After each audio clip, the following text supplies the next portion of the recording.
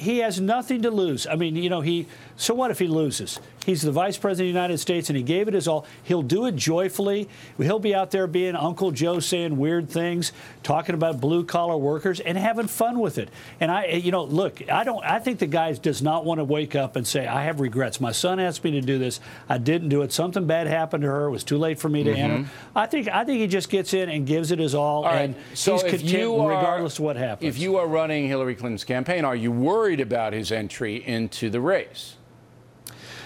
You know what? I think I'd be worried about it secondarily. What I'd worry about is that the people are going to be shopping around. She is not an attractive personality.